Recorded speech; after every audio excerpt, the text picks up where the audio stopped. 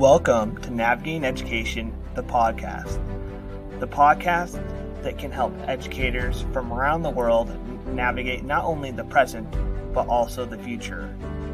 Through discussions of instruction, EdTech, policy, and school leadership, we're here to connect with you and educators from around the world to help them amplify student learning for the betterment of our students and their future.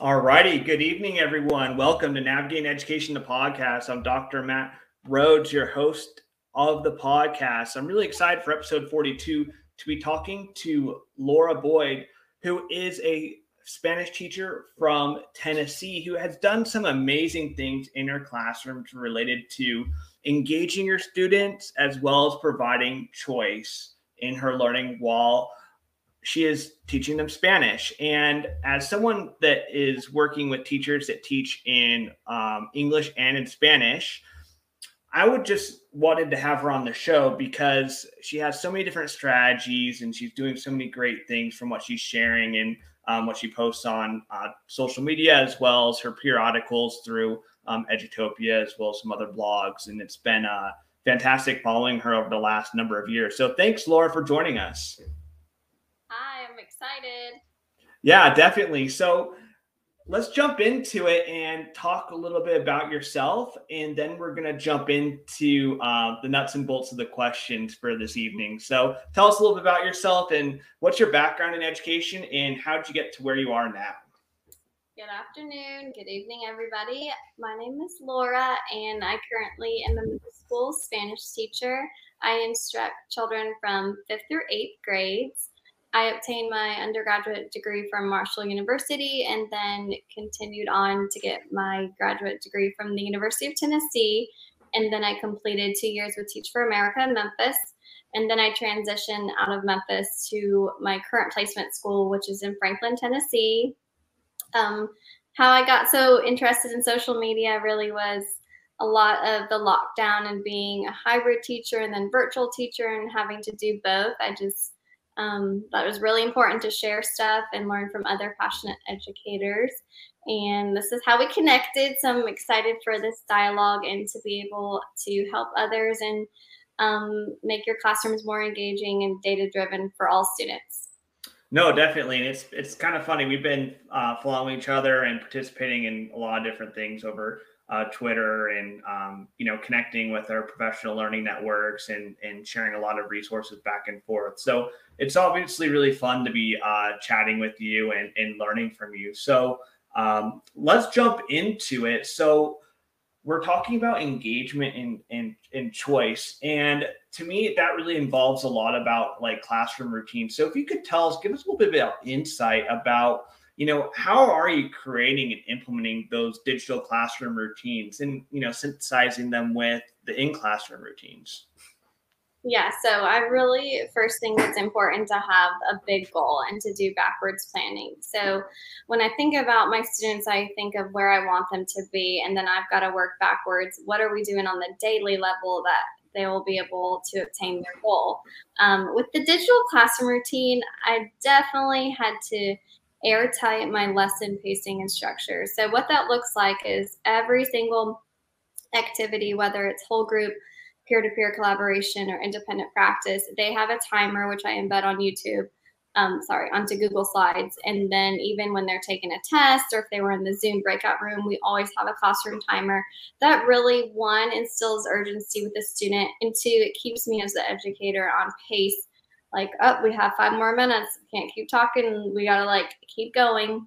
And so when I can think in my head, how I'm going to execute the lesson, whether they're in person or they were hybrid or whatever was going on, the timer has really solidified me just to keep it moving, keep it engaged. And then of course, as many tech tools as possible. That's really important to me. I like student voice and choice.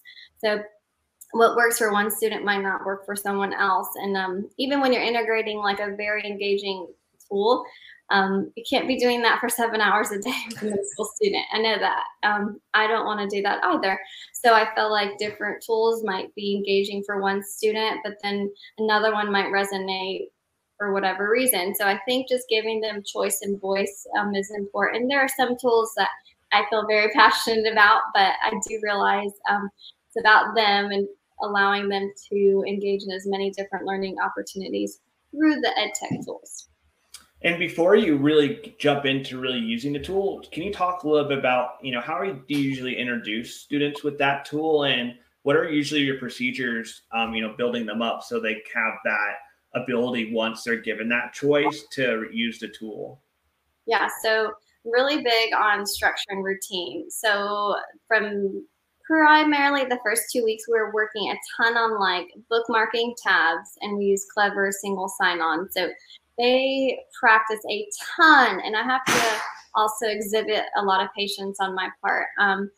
Like we're Join PD, so they know like this is the icon for Pear Deck, or like Kahoot.it. So I teach them how to log on. So then when we are integrating this, maybe by week 2 or 3 at school, they're just typing in the code. We're not wasting time like Quizizz.com, Quizlet.live. So I really think it's important if you have all of the tech tools you want to integrate, to either bookmark them on your tabs, use them or hyperlink on Google Classroom. You don't want to lose all that learning time, in my opinion, for kids to be typing in. You just want them to hyperlink, or I know a lot of teachers use all different platforms, so whatever works. But for me, it was just bookmarking the tabs. They create a folder just for Spanish, so I'm very impressed with a lot of the kids. They just like go up and down on that folder, and it's just seamless.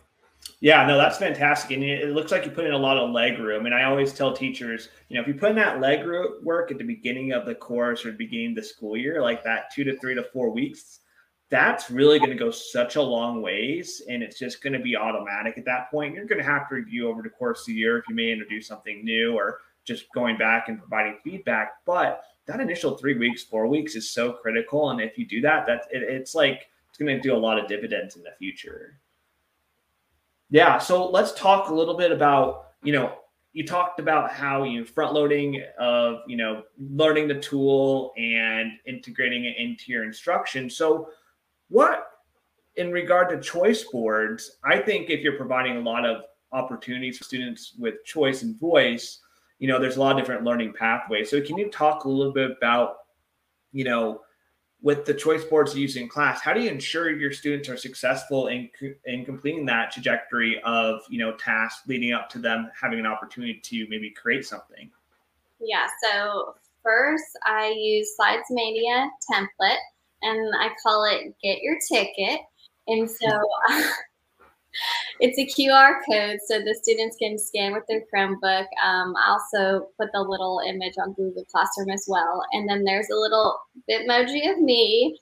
And then I have it's her Paula's template, but it's a bunch of little tickets. They're different color coded. And we've done this 2 ways. The first way, when I started piloting and integrating, I kind of learned a couple things that worked for me and what didn't. So I said they all had to do at least a Flipgrid, which was the exit ticket on the reflection. I did give some autonomy because that's what I said I wanted them to do. So they were able to either complete a Kahoot at their own pace, which is awesome. They could do a Quizlet Live, which was more like a little teamwork. So that was with some of the peers. They did a word art. They could do that by themselves. Of course, the Flipgrid could be by themselves. The Quizizz, that could also be by themselves. So I also allowed them to walk around the room and choose where they wanted to sit. So I had to give a lot of that control up. But if it wanted to be student-centered, I know that the timer had to be running the whole time. So it was 20 minutes. So that was on that big Promethean board.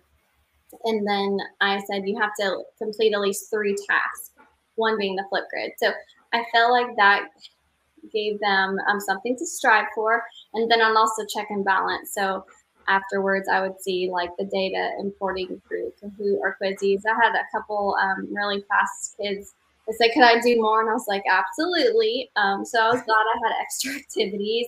But I think it's important to give them a goal. While I wanted them to complete all 6 activities, I've also got to be really cognitive, my middle school kids, and like what is really possible in 20 minutes to get really, I think, like authentic creative work and like for them to do well. I think 3 worked for me personally. And 6 is awesome. It's, your kids and your content, of course, but I think 3 to choose from, and all different kids had different pathways. Some kids talked to kids the whole time. Some kids kind of stayed in their own independent, and I respect that too. So really, once the timer started, I just circulated the room and I watched them begin. So when you're doing a normal lesson in class, like day to day, do you have that choice board present, or do you more have it towards maybe if it's a longer block period of time, or how? Tell me how you usually implement in your class in the sequence of the lesson. Yeah, so usually the choice board, I would say, is towards more like the ends of the unit. It's not always the introduction to the new material. It's not the formal assessment.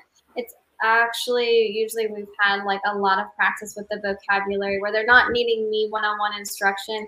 They're still getting the quick feedback from the ed tech tools, if they're correct or not. They're working on obviously the speed and accuracy. So that's why it's data driven. But I wouldn't say it's like the first time they've ever seen the words by any means. Mm-hmm. Like independent practice at their own level. And it's not something I'm doing every day because I also wanted it to be enticing for children. So it's kind of more of a bigger deal. We're doing this today. It's not something every day because I didn't want it to lose its value or like excitement with the children.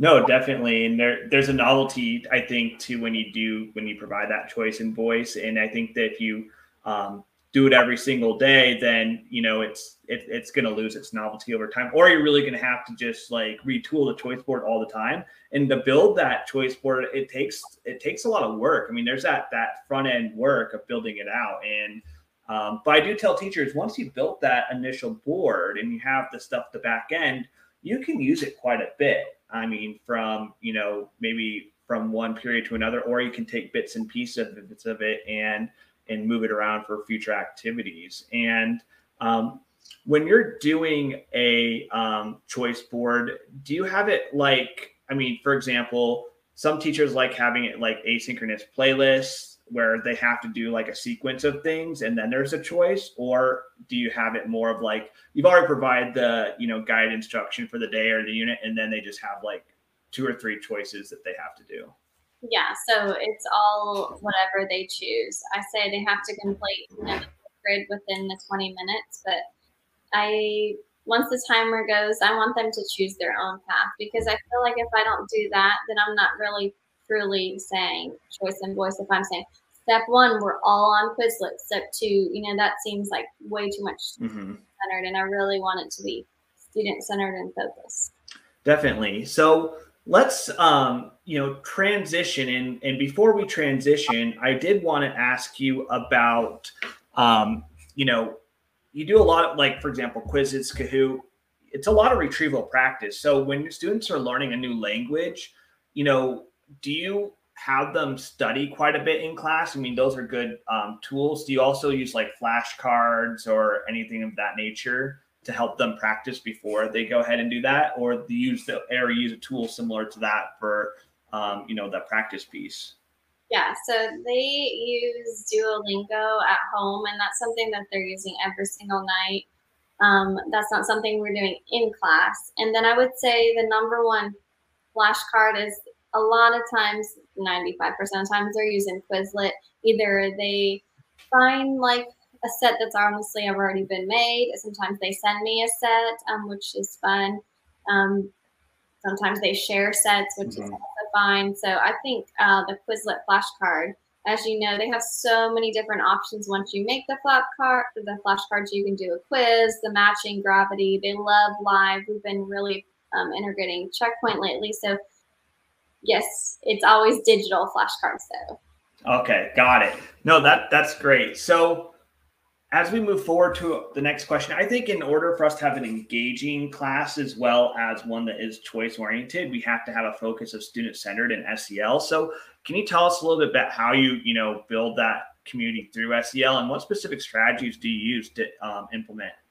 Yeah, so I think if you want to grow them, you have to know them. And that's really the forefront of my whole teaching philosophy. Not even my content. I feel like relationships and SEL, number one for me personally. So every single day, and I've shared this on Twitter, I have a Google form that they bookmark. It never changes, and they just do emoji checkpoint.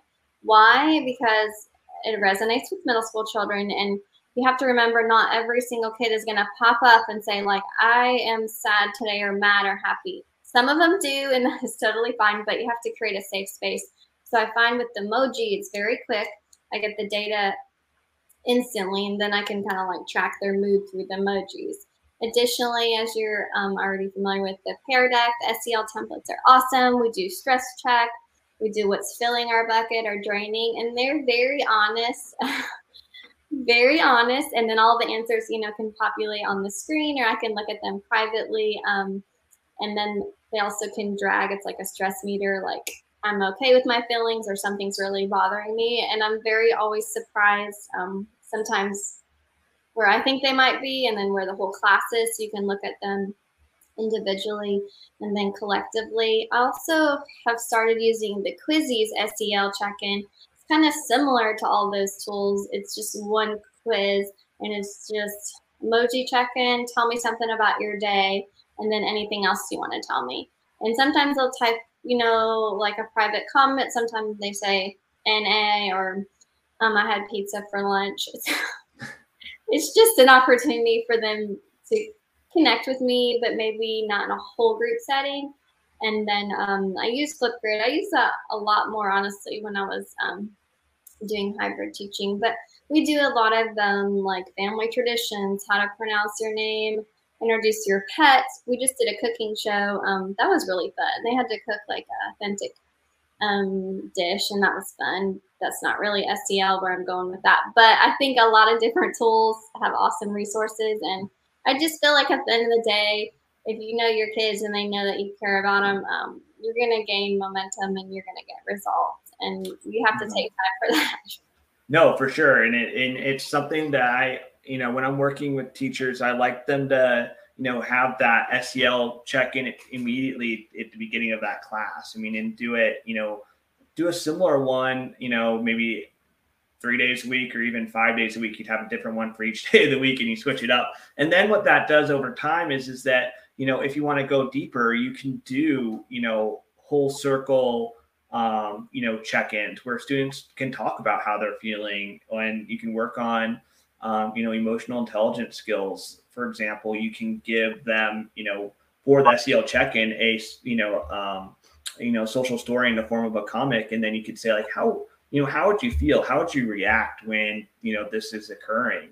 And then that can lead to a greater conversation. And if you have those relationships built, students are going to be more open to it. They're going to be more open to working on those skills. And I think that, when they're more open, and when they know it's a safe place, and when you provide those opportunities to share and you have, choice, they're going to be more open and risk taking when it comes to, what they are able to create. So, it's fantastic that you're focused on that. And I think that, if all educators, focus on that at least, 5 to 6 minutes a day, especially at the middle school and high school level. And then for elementary, you could focus on it, I think, a bit longer, because you have that time. It's really just instrumental in, your classroom culture, and probably in retrospect, you may get more instructional time, don't you think? Because you'll have a lot less time focusing on redirection or, having, really difficult and critical conversations with certain students.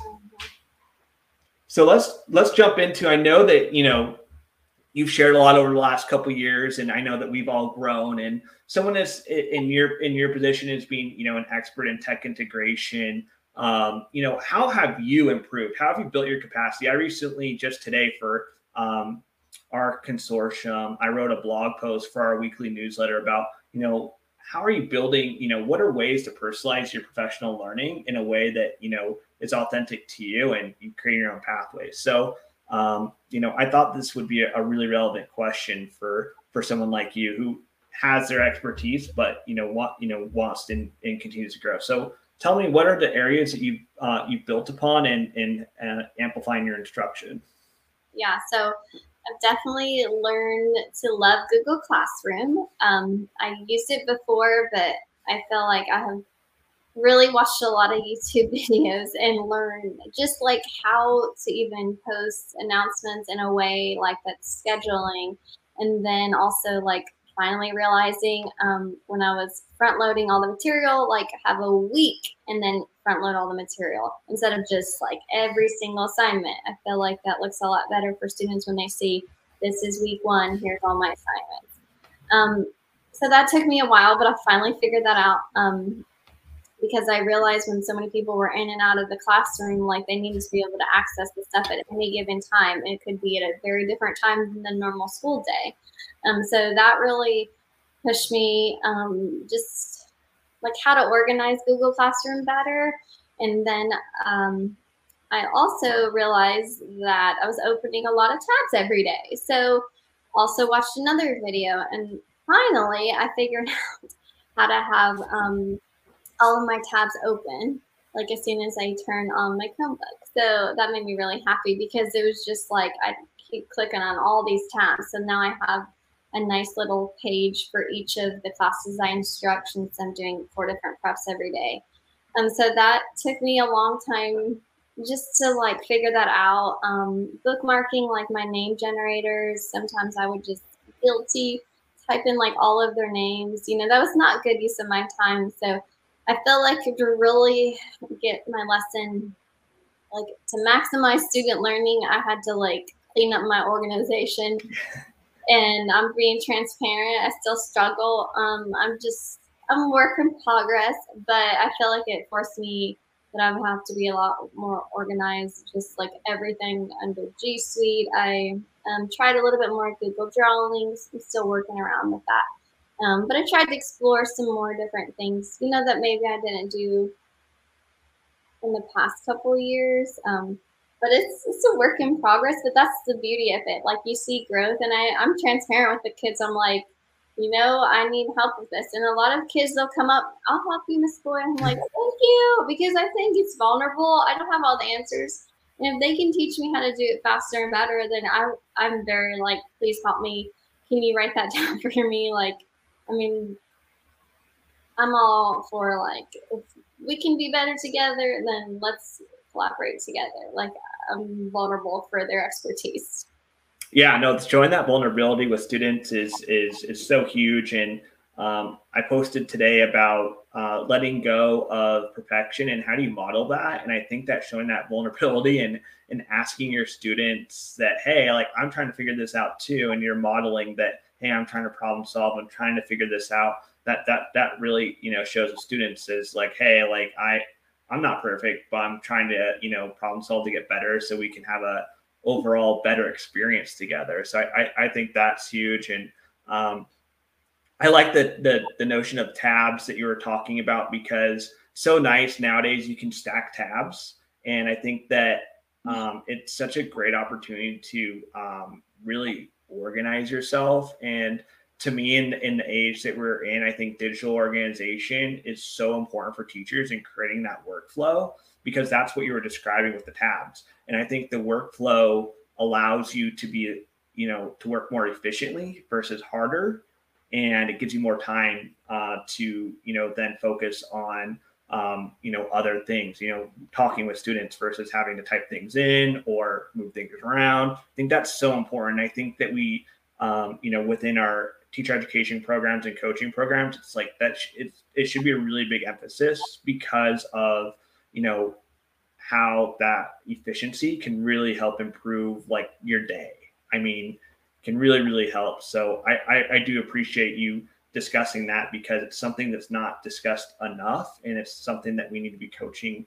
I think our teachers more on, you know, throughout their careers, whether you're just beginning or whether you're a veteran in the classroom, because the ways that you can organize and change in your workflow, that's constantly changing as the new tools and types of technology that we're using in the class. So definitely appreciate that. So as we finalize this episode today, you know, what are some of your, you know, big tips that you would share for educators to implement in their classrooms and schools?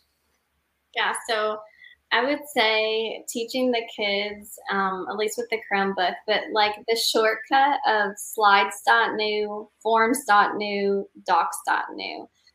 It's mind blowing how many of them will just like Google Doc or Google Slides. So just training them, whatever system, again, I'm reiterating that because that has just really, I just feel like the class is just so much better for me and them because they know these shortcuts. And again, you could do it with tabs or folders or Clever, whatever. And the second thing I would say that has really helped me, I got a standing desk, and I know that's not technology, but I will say it allows me to build more time with relationships, and I'm circulating the room more. So previously I was like this, I was always on camera for obviously my Zoom students and then the in-person. And I felt like, I actually didn't always get to know the people that were 6 feet away from me because it was just, I was hoggled to the screen. We were like kind of distance. So with the stand-up desk, I'm just like rolling around.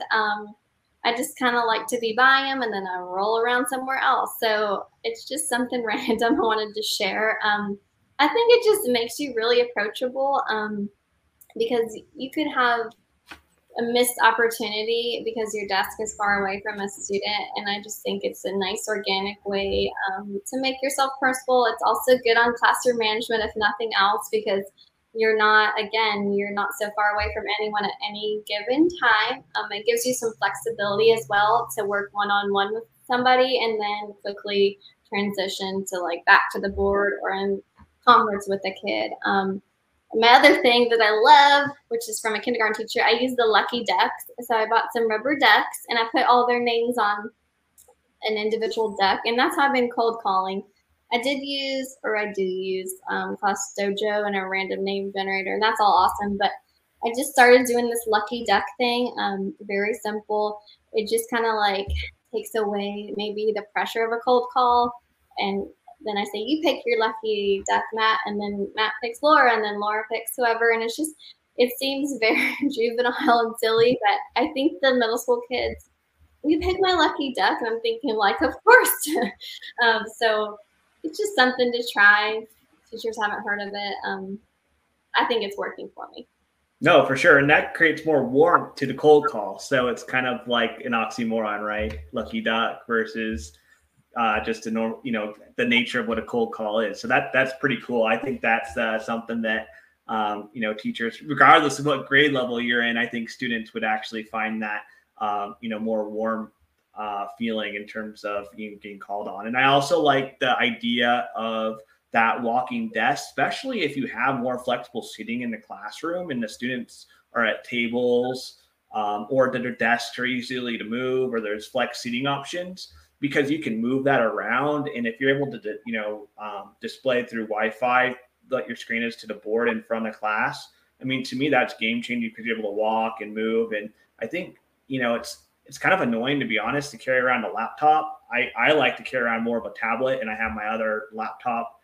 I'm, managing the two devices, and I think that flex, that standing desk and be able to move with it is, I think that's a really good investment. And I think that it'd be a great thing for schools to buy their teachers for next school year so that they can move around and have their computer next to them and, be operable as well as build those relationships. So thank you so much, Laura, for being on. And if you'd like, tell our listeners about, how they can follow you and learn more about you.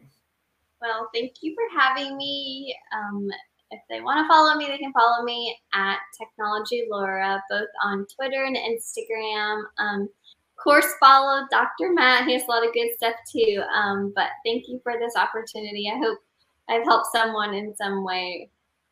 Of course. Yeah. Thank you. And you definitely have helped so many educators across the world. And, I'm sure that they're very appreciative for what you've done. And for everyone, please follow her. And also please, follow the podcast at MatthewRhodes.com and all of your favorite podcast listening applications, as well as follow me on Twitter for all the podcast updates as we post twice a week and have our live episode. So thank you so much, everyone. And we look forward to having you on for our next episode in a couple of weeks. Have a good one, everyone.